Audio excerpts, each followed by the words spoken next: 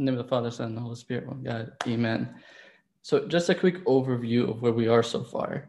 We've been discussing, as we've been discussing, we've identified 4 attributes of the bridegroom, who's we've said is Christ, and the bride, who we said is our soul or the church as a whole. The bride identifies the 4 attributes of Christ, which one again is Savior, second one is a shepherd, third one as king, and fourth one as a beloved. In the first session, we spoke about Christ as a Savior, because he obviously came and redeemed us. And last week we spoke about Christ as a shepherd, and we also covered the third attribute of Christ, which is him as king.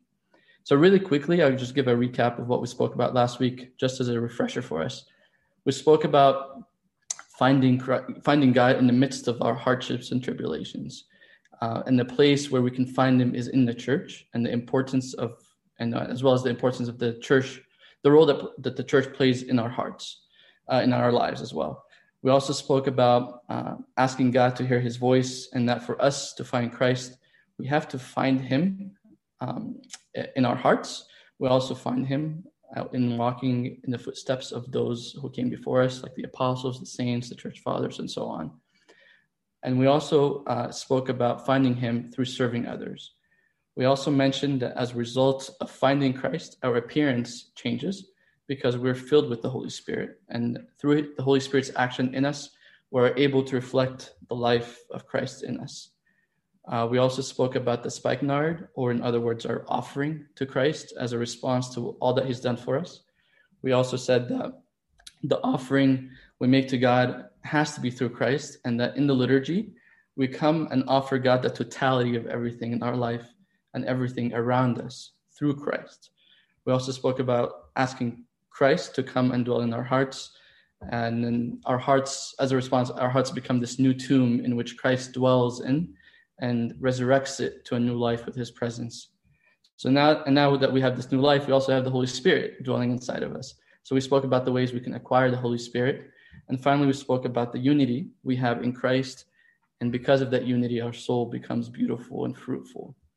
So I know we covered a lot last week. And to be honest, each one of these topics could be its own meeting or its own session. But hopefully, we all took the time to meditate on what we've covered last week and its application in our spiritual walk, so what we spoke about last week kind of stays top of mind and something that we could think about and strive for.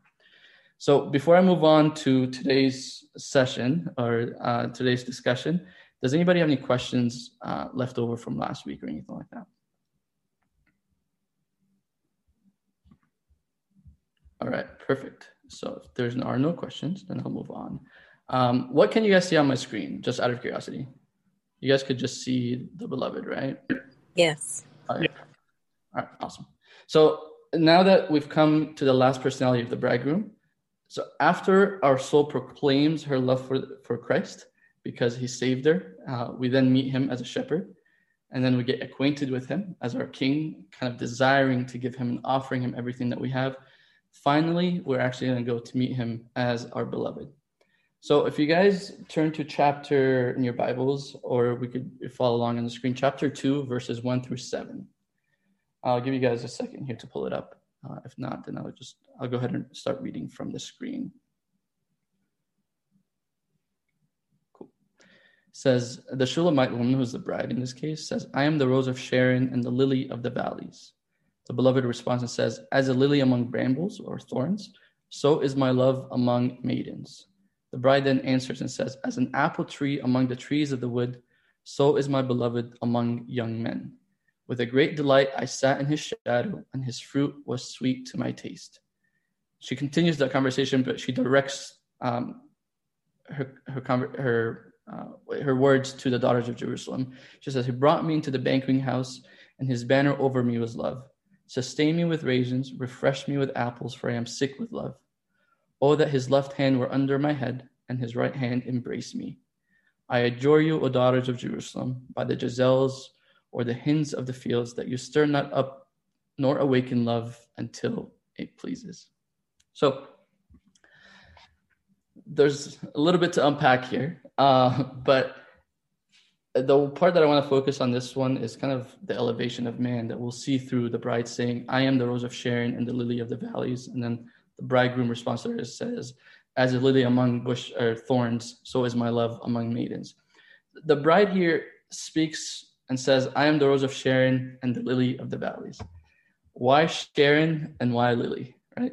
So Sharon was a valley in Judea. It was a very fertile ground because it had a lot of water, but it was very narrow. So there was not a whole lot of active cultivation there, right? It was just the beauty that the land had was natural, without really anyone doing anything to it. This resembles exactly what Christ did for us in that he came to us, not because of our righteousness or anything that we've done, but purely out of love and grace. So the beauty that's within every single one of us is a natural beauty, not because, not only because we were made in his image and likeness, but also because he came and saved us to put to death our old self. It was all grace. We didn't deserve it. We have this natural inherent beauty about us through Christ. You could see in Romans, St. Paul says, but God demonstrates his own love towards us, that while we were still sinners, Christ died for us. So that's why we could say that I am the rose of Sharon, right? I am this, I have this natural beauty about me because even though I was still in sin, Christ came and died for me. Now we come to the lily portion, right? So St. Gregory of Nyssa describes the lily as a straight flower rising to the heights, whose bud is far from the ground. So if you think of a lily, it has a long stem, and the bud of the lily is way up off the ground, right? So, the lily in this case is Christ. So, Christ came to our lowliness. He came to the earth to lift us up so that we may have this heavenly glory. So the lily, like I said, represents Christ. And again, we could call ourselves a lily, or in this case, Christ calls us lilies because we are everything that he is by grace. So he came to elevate us off the ground or the earth to place us in the paradise of joy. So like I said, if you picture a lily, it's just really high up off the ground. So likewise, God or Christ elevates us above the earth, above the ground, so that we can ascend to him. Like as St. Paul says, our citizenship is in heaven. So it's not a matter of, the life that we live now. It's obviously, as we know, it's a temporary life. So that's why we could say that we are a lily, right? Because Christ lifts us off the ground, because he is the lily that came and resurrected us with him. So now the beloved responds to her and says, she is like a lily among thorns. In this case, St. Gregory of Nyssa, what he says here is that the soul is like a lily ascending to the Messiah, Christ, her true vine dresser. She rises. The thorns here represent the cares of the life, the thorns of sin that choke the soul. It's very similar to the parable that Christ spoke and says, when the farmer goes and throws out the seed, some of the seed falls on the stony or the thorns, where the cares of this life go up and choke it. So he's saying that you are a lily, but you're still, among thorns. So essentially, if we want to be adorned and become this lily, there is suffering, whether internal, external, that we're going to have to deal with. There is this sin, there's this evil, there's this pandemics all around us, right, that we'll have to deal with. But through it, we become this lily that's elevated above all that is earthly. In Hebrews, it says, for it was fitting for him whom are all things and by whom are all things, in bringing many sons to glory, to make the captain of their salvation perfect through suffering. So if we're trying to gain salvation, if we're trying to gain entrance into heaven, if we're trying to elevate ourselves to being heavenly beings, that perfection comes through suffering. After all, there is no resurrection without a cross. So you could see here in this very poetic way, you can really see Christ's love shining through these words. And the love that he pours on us, even though we don't deserve it, right? Through him, we're able to say, I am a Sharon, I'm the rose of Sharon, I'm the lily of the valleys. And he responds saying that we are a lily too, right? But within this lily, there's also suffering that you're going to have to go through. But that through that suffering, our faith and our salvation is perfected. After all, we love because he loved us first. And you could really see the attribute of the bridegroom of Christ shining through this. So again, I know I went over a little bit quick, but I hope that it kind of sends the message or, deconstructs the meaning behind these words. So before I move on to the next one, are there any questions with what I just covered? I have a question. Sure. Okay, so I'm a little confused. Forgive me. No, but you're saying we're the Rose of Sharon and the Lily of the Valley, or Jesus is the Rose of Sharon and Lily of the Valley? So we are the Rose of Sharon and the Lily of the Valleys, but we are able to call ourselves that because it's, Christ gives us the inherent beauty that Christ is the actual lily, but we are able to call ourselves lily, right? Or lilies, because we are everything that he is by grace. Because he came to elevate us, we're able to say that we are likewise a lily. Does that clarify? And the Rose of Sharon as well? In the Rose of Sharon as well. That's right.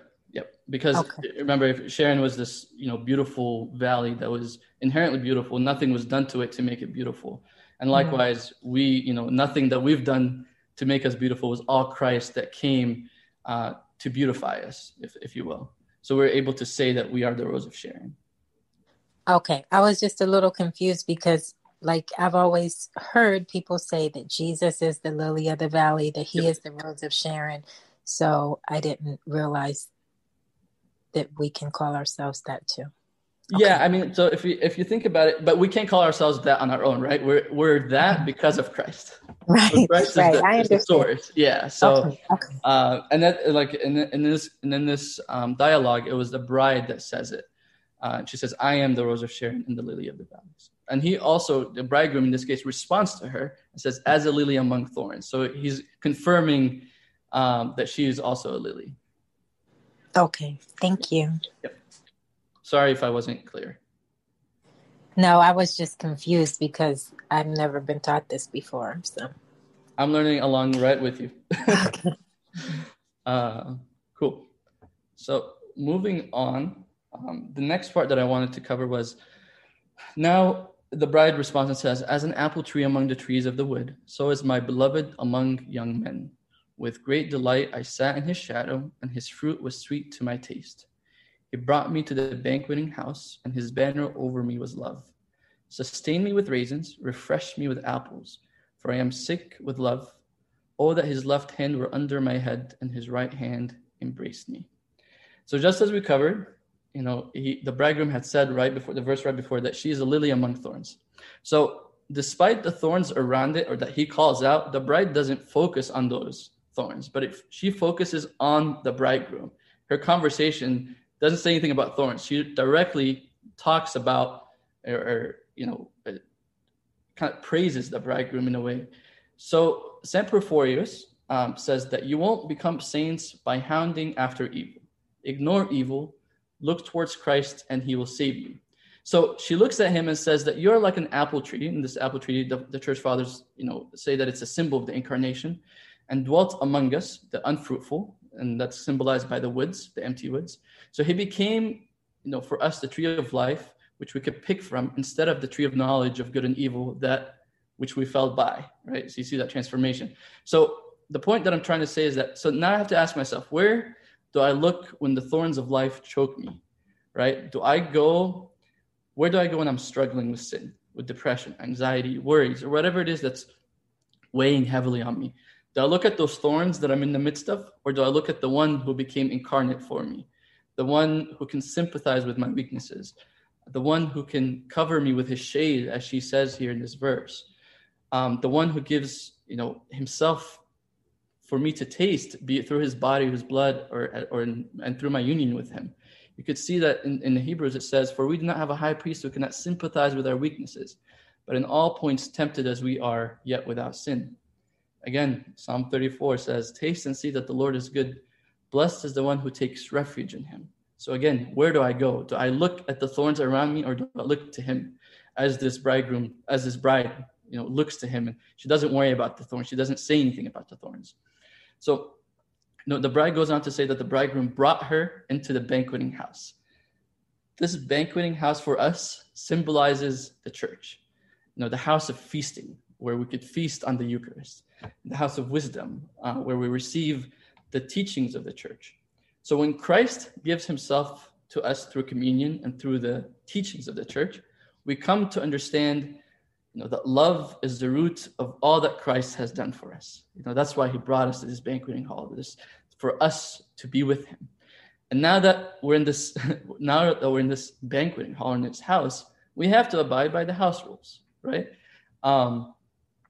If the house rules are love, we need to abide by those. So we can't receive love and not reciprocate it to him or to others who are in the same banqueting hall. The issue, though, and I speak, for me personally, is that I don't know how to properly love God. I don't know how to properly love others. So now I have to ask him to put in my heart and increase my love for him. The disciples, when they didn't know how to pray, they said, Lord, teach us to pray, right? So I have to ask God to teach me to love him and to love others. I have to wrestle with him, just like Jacob did. It's just, Lord, you said to love you. You said to love others. You even said to love my enemies, but I'm weak. Now I'm limited to what I can offer because I'm human. So put in my heart your love. Teach me to love others. Teach me to love my enemies. It's not something, I can do on my own, but you can do it in me. You can perform it in me. So this transformation won't take place overnight by any means. So it's not like you're going to pray tonight and tomorrow you're going to wake up and love everybody that's around you. It doesn't work that way, but it's a process, right? You find yourself in certain situations where you normally would act one way, but you end up acting completely different way. You don't know why, you don't know how. You find yourself dedicating more time to prayer or reading or serving, and you don't know where this desire for God is coming from. That's God working in you to teach you how to love. He's responding to that prayer. So God responds. We just have to speak. And for us, that's the only way that we could abide in the same house, in this banqueting hall, is if we love. Those are the house rules. So if we're in this house, we have to abide by the house rules. In the next verse from there, the bride says, she asks to be sustained by him because she is lovesick. So as you can see on the screen here, lovesick is being so in love with someone that you really aren't yourself, right? This is the point where God hears our cry to love him more. And he points his chosen arrow, in this case, Christ, as it says in Isaiah, and he points it and pierces our hearts with it, right? He becomes kind of like Cupid in a way. And, he takes Christ and just shoots him in our hearts. So our hearts become wounded with love for Christ. With love for God. We become lovesick. One of the church father puts it and says, when she longs and pants for him by day and by night, to the extent that she cannot speak about anything but him, listen to anyone but him, think about anything but him, has no other desire but to be with him, and has no hope in anything but him. There is no way to get to this stage or level of love for God without God opening and wounding our hearts with love for him. It's not something that we could attain by ourselves, no matter how we try, because we're limited. We're limited. We're weak. It's only by God's grace that we're able to love the same way that Christ loved, this impartial love, this perfect love for him and for others around us. So given what we just said, I'll give you one question to ask yourself and meditate on in your quiet time. And that is, are you wounded by love for God? Are you lovesick? For me personally, I know that I have a long ways to get there. But that's when I have to remember, as we covered earlier in the first session, that I'm dark but lovely. So I don't lose hope. I'm limited, but I'm also beautiful because of what God has done in me. And I'm not beyond, God's love. My prayers heard, my prayers answered. I just have to say it, right? I have to open my heart for him to work in me, for him to put his love in me, and love for him and love for others. Finally, the bride says to the bridegroom that his left hand was under her head and he embraces her with his right. So what is this about? This is one of my favorite parts when I was studying it. This means that God chastises us with his left hand, when we go astray from him. But with his right hand, he has compassion on us and opens his hands to embrace us in his divine embrace. God disciplines us, at times that we may kind of wake up from our spiritual sleep to get our attention, just as a parent would correct the mistakes of their child. Like when Josiah does something wrong and I don't correct him, that either means that I'm okay with his actions or I don't care about him. So it's the same concept when it comes to God, to how God deals with us sometimes. He disciplines for sure, right? But he doesn't forsake us. It's to take away sin, to take us away from sin, to take us away from harm's way, and to elevate us to him. If he doesn't, then that means he's okay with our sin, which I know is not true, or that he doesn't care about us, which is also false, right? So the only logical conclusion is that it's done out of pure love. Proverbs, it says, "For whom the Lord loves, he corrects, just as a father the son in whom he delights." In Psalm 118, it says, "The Lord has chastened me severely, but he has not given me over to death." So God chastises sometimes. Sometimes it's a very, very hard chastisement. But, we can't say we don't deserve it sometimes, right? But it's out of love. And that's the important thing for us to realize. Is that because we love him so much and we grow to love him so much, whether he chastises us with his left or he has compassion on us with his right, we still feel his love. Our love for him is not predicated on our situation. Our love for him is not predicated on, whether we everything around us is perfect the way we want it or not. Father Tedros puts it beautifully and says, "When one enters the banqueting hall and is pierced with the chosen arrow, one feels his infinite love, whether in his chastisement or his compassion. In both cases, one feels that her head is lying on his left hand and surrounded by his right. Thus, one is embraced in his divine bosom and is face to face with him, so that she could receive all the kisses of his divine mouth." So love, the kind of love that we're after is the love that changes our perception from all that is earthly to everything that's heavenly. We see God in a different light. We see him as a loving, as a caring, compassionate Father, and nothing less, right? It's not, like I said, it's not based on the situations we're in. So my question to you tonight is, how do we view God when things don't go our way? Do we say that God is not fair? Do we still love him, right? And it's something that, I've personally struggled with in the past, right? And say something's not going my way. God doesn't love me, right? Or what did I do wrong to deserve? And so some of these things, sometimes the purpose of this chastisement and for us to repent, right? For us to review ourselves and make a U-turn, right? To go back to Christ, to go back to God, who could, elevate us off of where we need to be, from where we need to be, and lift us up to him. So any questions on this?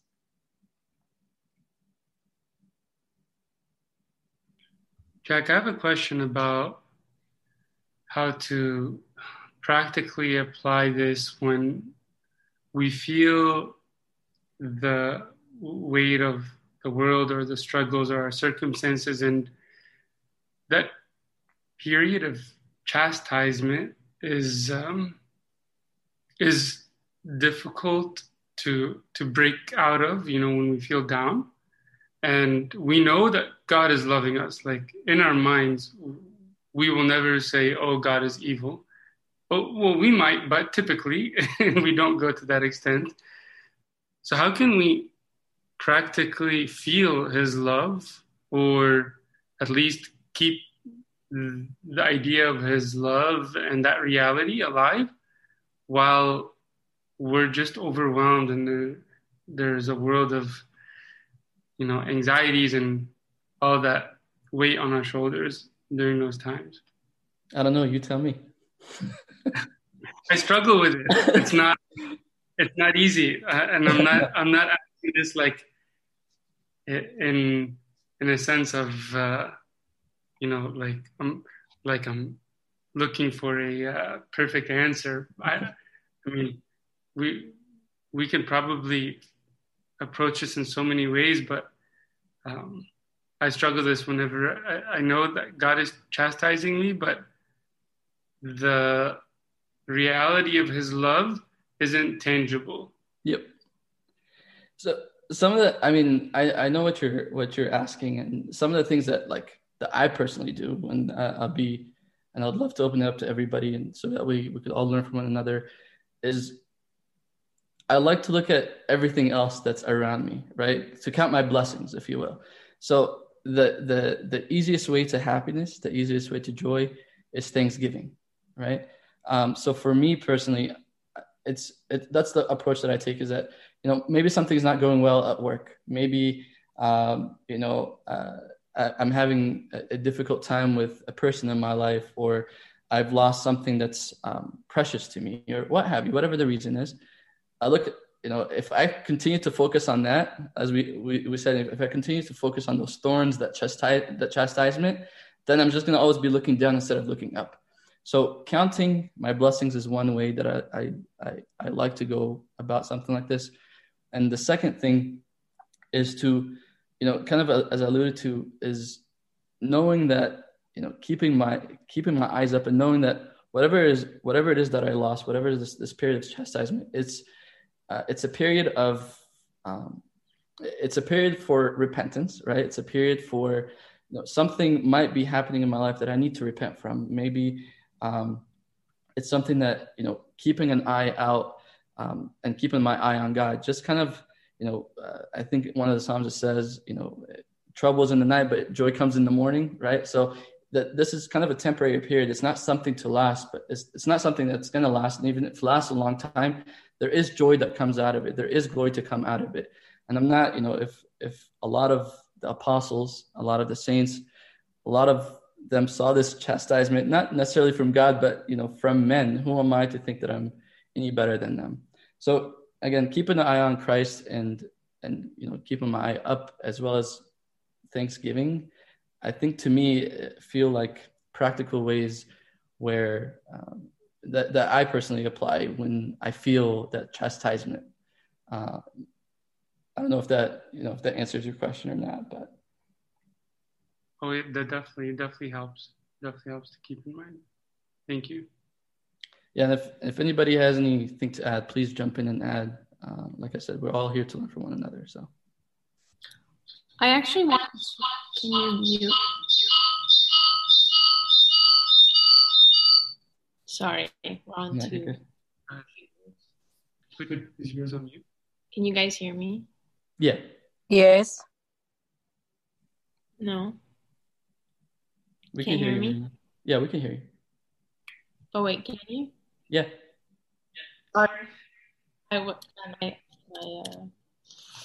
My volume wasn't on. I just wanted to share a quote that I read this past weekend by Father Matthew Thapoor that is talking exactly about this.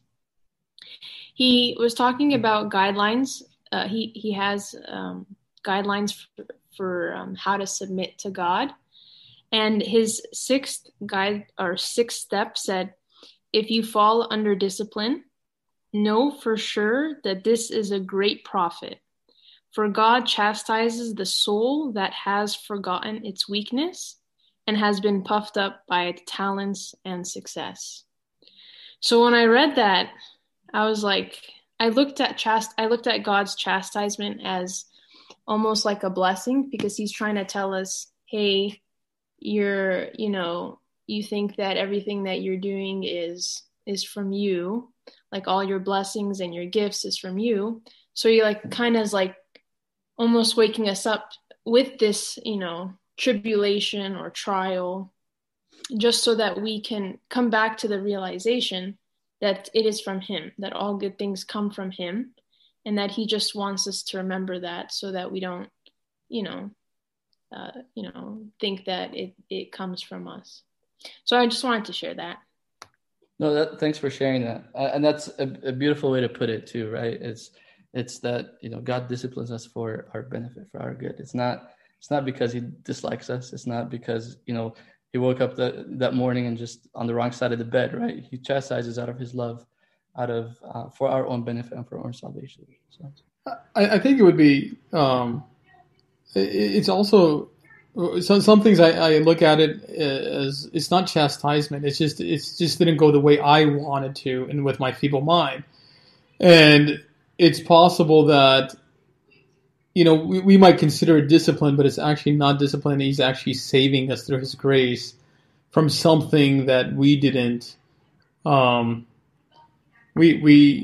we didn't foresee, or something that we thought was best for us, but clearly was not best for us. And we had, no way of knowing what the outcome would be. So,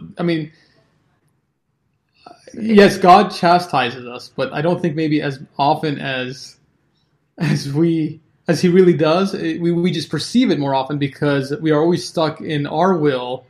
And I find that people are always upset when our will or my personal will or someone else's will does not line up with God's will. But yet God's will might be what's saving them from something. Yeah, no, that's a great point, Joe. Something to that, I read something similar the other day, and it said, like, just as Christ asked us to work in secret, he works in secret too. So just because we don't see it or we don't know about it doesn't mean that he's not working. So yeah, no, that's a great point.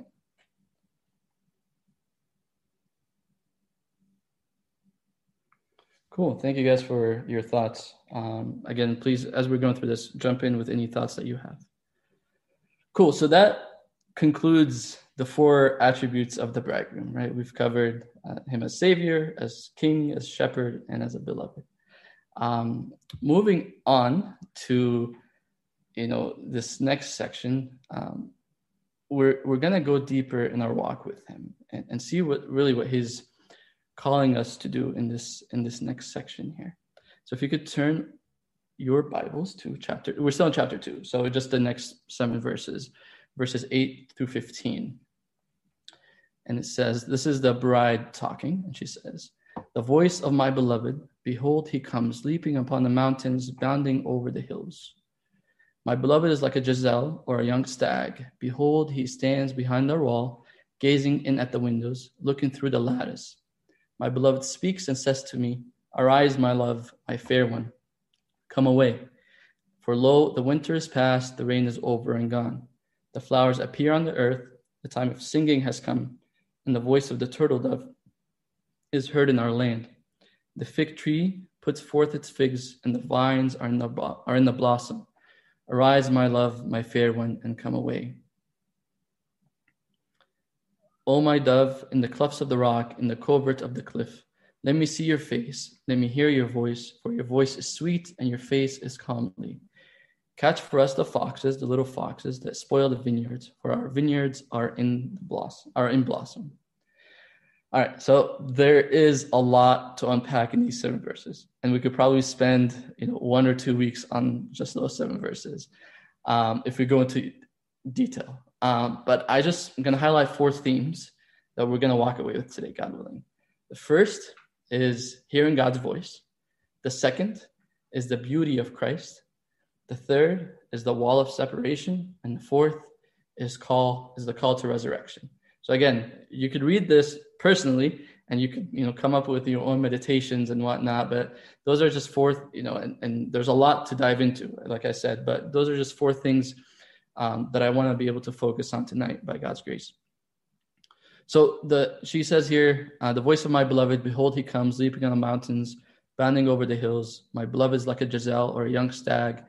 Behold, there he stands behind our wall, gazing in at the windows, looking through the lattice. So the first thing the bride says is the voice of my beloved. This is a voice that she's familiar with, to be able to decipher it from far away, because she says he's coming from the mountains, right? So to be able to decipher it from all other voices she knows. So if you're in a crowded place and your spouse or someone that you're really close to, someone that you really know their voice, you're able to decipher the voice amidst every other voice in the room.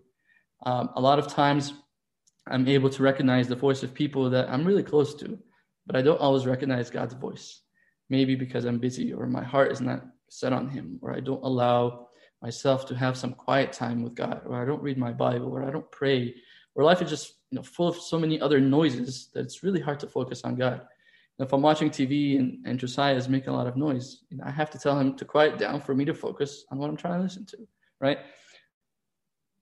So I have to ask myself if I do that with God. Do I shut down all the other noises in my life to listen to his voice? God doesn't yell. God whispers. And for me to listen to that gentle whisper, I have to quiet down all the noises in my life, my heart, my mind, just to focus on him. Obviously, even when we're quiet down, the devil will take an opportunity to try to talk to us. But if we intimately know God, by his grace, we'll have the discernment to recognize his voice. Just as Christ said, my sheep hear my voice and they follow me. They don't follow the voice of a stranger.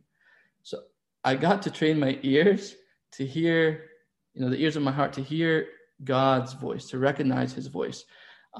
Just as the bride says, right, behold the voice of my beloved. So do I recognize God's voice when he speaks? Do I say, behold the voice of my beloved? Right? And if not, why not? If there are too many noises, what do I need to eliminate to hear that gentle whisper? Again, as Christ says, my sheep hear my voice and I know them and they follow me, and I give them eternal life and they shall never perish. Neither shall anyone snatch them out of my hand. Right? So we need to train the ears of our hearts to recognize God's voice. From there, we see the bride is comparing the bridegroom to a gazelle, right? She said, my beloved is like a gazelle or a young stag. In Hebrew, the word gazelle means beauty. So, Christ the beautiful, he proposed to mankind and poured his beauty on us because we defiled our nature by sinning. If you open up your Bibles to Ezekiel 16, verses 6 through 14, we're just going to quickly read through that. And we'll see how beautiful God is through his actions of beautifying us. And then you see why she calls him a gazelle. So again, it's Ezekiel 16, verses 6 through 14. This is God speaking to Ezekiel. And when I passed by you and saw you struggling in your own blood, I said to you in your blood, live. Yes, I said to you in your blood, live. I made you thrive like a plant in the field, and you grew, matured, and became very beautiful. Your breasts were formed, your hair grew, but you were naked and bare. When I passed by you again and looked upon you, indeed your time was the time of love. So I spread my wing over you and covered your nakedness. Yes, I swore an oath to you and entered into a covenant with you, and you became mine, says the Lord God. Then I washed you in water. Yes, I thoroughly washed off your blood and anointed you with oil. I clothed you in an embroidered cloth and gave you sandals of badger skin. I clothed you with fine linen and covered you with silk. I adorned you with ornaments, put bracelets on your wrists and a chain on your neck. And I put a jewel in your nose, earrings in your ears, and a beautiful crown on your head. Thus you were adorned with gold and silver, and your clothing was fine linen, silk, and embroidered cloth. You ate pastry of fine flour, honey, and oil. You were exceedingly beautiful and succeeded to royalty. Your fame went out among all the nations because of your beauty, for it was perfect through my splendor, which I bestowed on you, says the Lord God. How beautiful is that? If anyone ever asks what God has done for mankind, just read them this part. He found us naked and clothed us. He sanctified us. He washed us. He anointed us. He put his life in us. He adorned us with works of the Holy Spirit. He made us beautiful in every way out of his love for us. Nothing in the passage says, because you did this, I did that. If anything, he found us in our sin, but he still did that for us, right? He doesn't just call us beautiful too. If you notice, he calls us exceedingly beautiful. How beautiful is that? How beautiful are we because of what he's done? And how beautiful is he for doing that with us? This is why she calls him a gazelle, because he is beautiful, right? He's beautiful in all his ways with us. I love this passage of Ezekiel. And honestly, I hadn't come across it before preparing for this meeting, but when I read it, I just immediately fell in love with it. It's extremely beautiful, and he's deserving of every praise that we give him because of his love for us, and he's extremely beautiful and gentle with the way he deals with us. Finally, the part I want to mention is that she says the bridegroom stands behind our wall. This wall has two interpretations. The first one is that wall of separation that we had between us and God, that Christ came and abolished through his death. This wall of separation that existed between us and God, which we ourselves built because of our sin, Christ came, tore it down through the cross so that we could be reconciled to him, reconciled to the Father. That's the wall that he stands behind. That veil that separated us from the Holy of Holies, if you will, was essentially ripped apart so that we can regain access to God. So that's the first interpretation, as if in Ephesians says, for he himself is our peace, who has made both one and has broken down the middle wall of separation. So this is how God stood behind our wall, or Christ stood behind our wall. The second interpretation is that wall refers to our human nature, because Christ descended to us in our nature, that we would not fear him, but accept him, love him, unite with him. If he just appeared and didn't take our flesh, there's no way for us to identify with him. He wouldn't really have appealed to our senses, as St. Athanasius puts it. As St. Athanasius says, when then the minds of men had fallen finally to the level of sensible things, the Word, who is Christ, submitted to appear in a body in order that he, as man, might center their senses on himself and convince them through his human acts that he himself is not man only, but also God, the Word and the wisdom of the true God. Right? So we're tangible beings. And God, out of his love and humility and knowing our weaknesses, chose to be tangible for us so that we could identify with him and he could identify with us, that we could touch him, that we could see him, that we could taste him. Our human nature is is what Christ stood behind to elevate us and to make us spiritual beings and restore us to himself. This is a whole another topic, and we won't get into it today, but if you want to know more on the incarnation by Athanasius, is probably the best resource to dive more into this topic, in terms of the incarnation of Christ. So before I move on, I know there's a lot here, but any questions or any thoughts, comments, speak now. Jack, so when you referenced that passage from Ezekiel, especially towards the end, my mind immediately went to the parable of the prodigal son. Whenever that son comes back home and the father says, get the best robe, and dress him with the best robe and the ring and the sandals, and he beautifies him in the same sense as we're alluding to here. And this was the primary objective of Christ's mission, is not only to accomplish that work through his incarnation and the salvation that he completed on the cross and his resurrection, but to actually reveal that through his own preaching, the words that he said, is to say, this is who the Father is.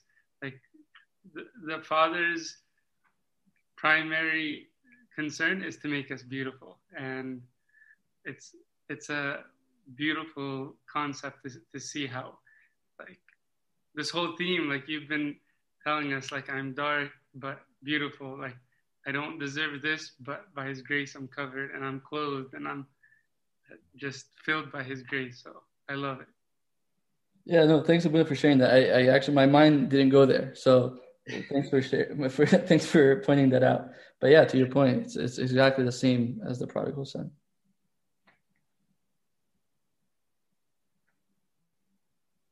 Cool. Any other thoughts, questions? If not, I'll move on to the next one. All right. So now this is going to be the call to resurrection. This is probably going to be the last part we cover today, with the little time that we have left. But here the part that we're going to cover, where the bride says, "My beloved speaks and says to me, arise, my love, my fair one, come away, for lo, the winter's past, the rain is over and gone. The flowers appear on the earth, the time of singing has come, and the voice of the turtle dove is heard in our land. The fig tree puts forth its figs, and the vines are in blossom. Arise, my love, my fair one, and come away. O my dove, in the clefts of the rock, in the covert of the cliff, let me see your face, let me hear your voice. For your voice is sweet, your face is comely. Catch for us the foxes, the little foxes that spoil the vineyards, for our vineyards are in blossom. So here we see the bridegroom speaking to the bride and telling her to rise up. He says that to her not once, but twice. And each one has a different meaning. So we'll get into the context of each one of these resurrection calls, if you will. The first resurrection refers to the resurrection of the human soul from sin and to live according to the Spirit. Christ wants to unite with us. He wants us to bear fruit, the fruit of the Holy Spirit. He wants us to leave our sins and run to him. Just as the bridegroom is telling the bride, to rise up and come away because winter's past, the rain is over. Christ is also telling us to rise up spiritually and go with him, because through him, our spiritual winter, or the word, in other words, the gloominess of our spiritual life, our former selves have been done away with. So it's time to move past that and go with him. Just as St. Paul says in Ephesians, that you put off concerning your former conduct, the old man, which grows corrupt according to the deceitful lusts, and be renewed in the spirit of your mind, that you may put on the new man, which was created according to God in true righteousness and holiness. So that's the resurrection that Christ is calling us to. Christ said, no one looking back is fit for the kingdom of God, right? So we can't look back in our former selves. We can't, be content with where we are. We must rise up. And above that, go away with him where he is. And that includes the cross. This is why the bridegroom continues to say, the time of singing has come. Father Tadros says that this verse means that the time of pruning has come, referring to the crucifixion, where the sinful deeds and the carnal lusts of the old man are removed until they carry more spiritual heavenly fruit. He takes her through suffering to the cross so that she may bear the fruits of the resurrection. He separates her from the coldness of the spirit so that she may enter the spring of the new life, resurrected in Christ Jesus. So Christ wants to renew us, transform us. So he's calling us and telling us now is the time to put away the old self and be transformed by the renewing of our minds, of our hearts, of our lives. Now is the time to hear his voice. And, it says the voice of the turtle dove, that's Christ, and to follow him. Like we said, we don't need to be perfect to follow Christ, because we'll never get there without him to begin with. Now is the time to wake up from our spiritual laziness and leave our former conduct behind. For me personally, it's a wake-up call in many ways, because there's so many times where I want to pray or read the Bible or sort of do this or do that, but then I get lazy, right? And I put it off to tomorrow. And then tomorrow rolls around and be like, I'll just put it off to the next day. I'll eventually get to it. But in reality, for me, the time is here and now, right? Just as Christ said, just as the bridegroom says, arise, my love, my fair one, come away. Leaving my comfort in this case is that crucifixion that Christ is calling me to, right? Leaving so that I could resurrect with him as a new person. The comfort of getting off my bed or getting off my couch to stand up to pray, or the comfort of leaving my home to go serve, what have you. This, I know it doesn't sound like it's crucifixion, but it's still, in a sense, you are crucifying the will, you're crucifying the flesh, you're crucifying the pride that prevents you from putting God first. So Christ tonight is calling every single one of us to rise up, because now is the right time. It's not tomorrow, right? Romans says the Spirit himself bears witness with our spirit that we are children of God, and if children, then heirs, heirs of God, and joint heirs with Christ. If we indeed suffer with him, that we may be glorified together, right? So if we suffer and put our will, our pride, all that on the cross, right? This is how we, practically take action today to rise up from that whatever laziness, whatever feeling that we may have that's holding us back to going with Christ. And as a result of following him, we are represented here in this verse by the fig trees and the vines, as it says in the verse, right? We'll bear fruit, and our life will be a sweet smelling offering to God. It's important to note that, it's not a matter of just rising up, but it's rising up and being transformed, right? And bearing fruit as a result of that. We could rise up all we want, but if we actually don't move and be transformed, we're just going to end up falling back down. We haven't moved, right? If you go back to that verse where it says that you put off concerning your former conduct the old man which grows corrupt according to the deceitful lusts, and be renewed in the spirit of your mind, that you put on the new man, right? So the verse doesn't stop at, putting off the old man, but it continues on that there's this continual perfection that we are striving for. So does that make sense so far? Cool.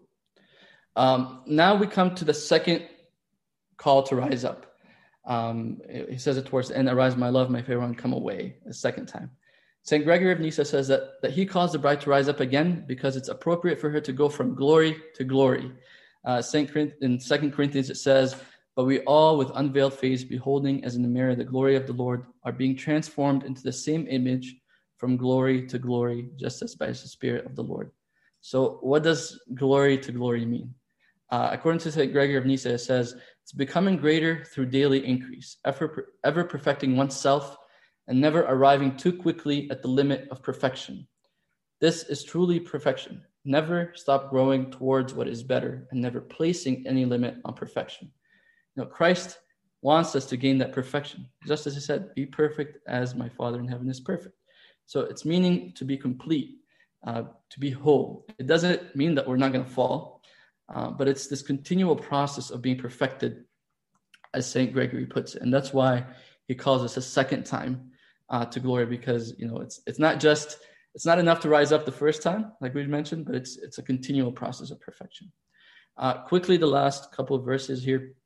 He then goes on to say, in the clefts of the rock, and the rock in this case is Christ. So God reveals himself to us and brings us to himself through Christ, because no one knows the Father except the Son. He then asks to hear the voice of the bride and to see her face. That's not because he doesn't know what the bride looks like or what she sounds like or anything like that, but he's asking for the intimacy before him. Today, Christ is asking us. He's asking our soul, asking us as a church to be intimate with him, to see our face, to hear our voice.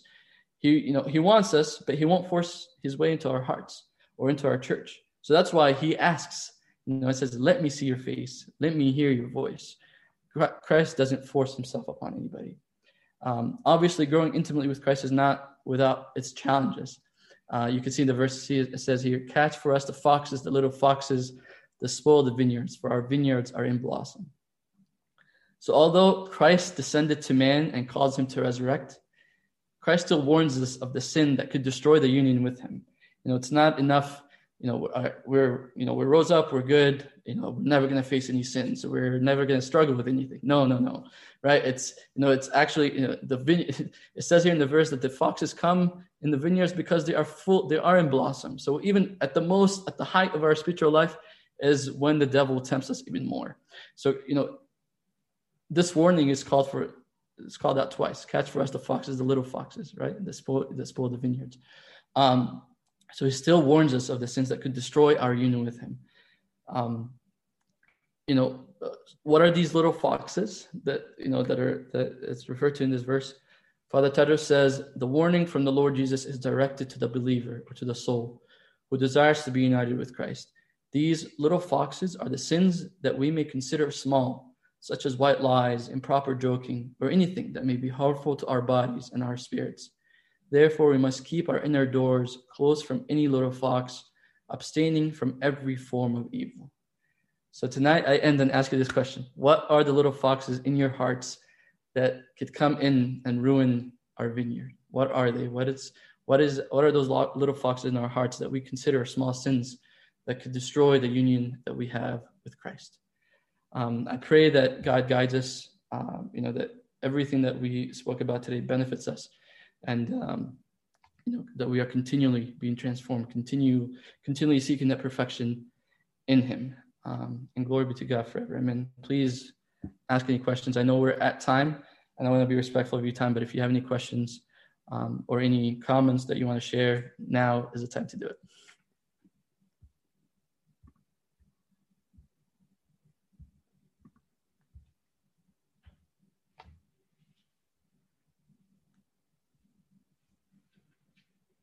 Cool. Well, it doesn't sound like there is. Next week, we're going to get to talk about one of my favorite verses.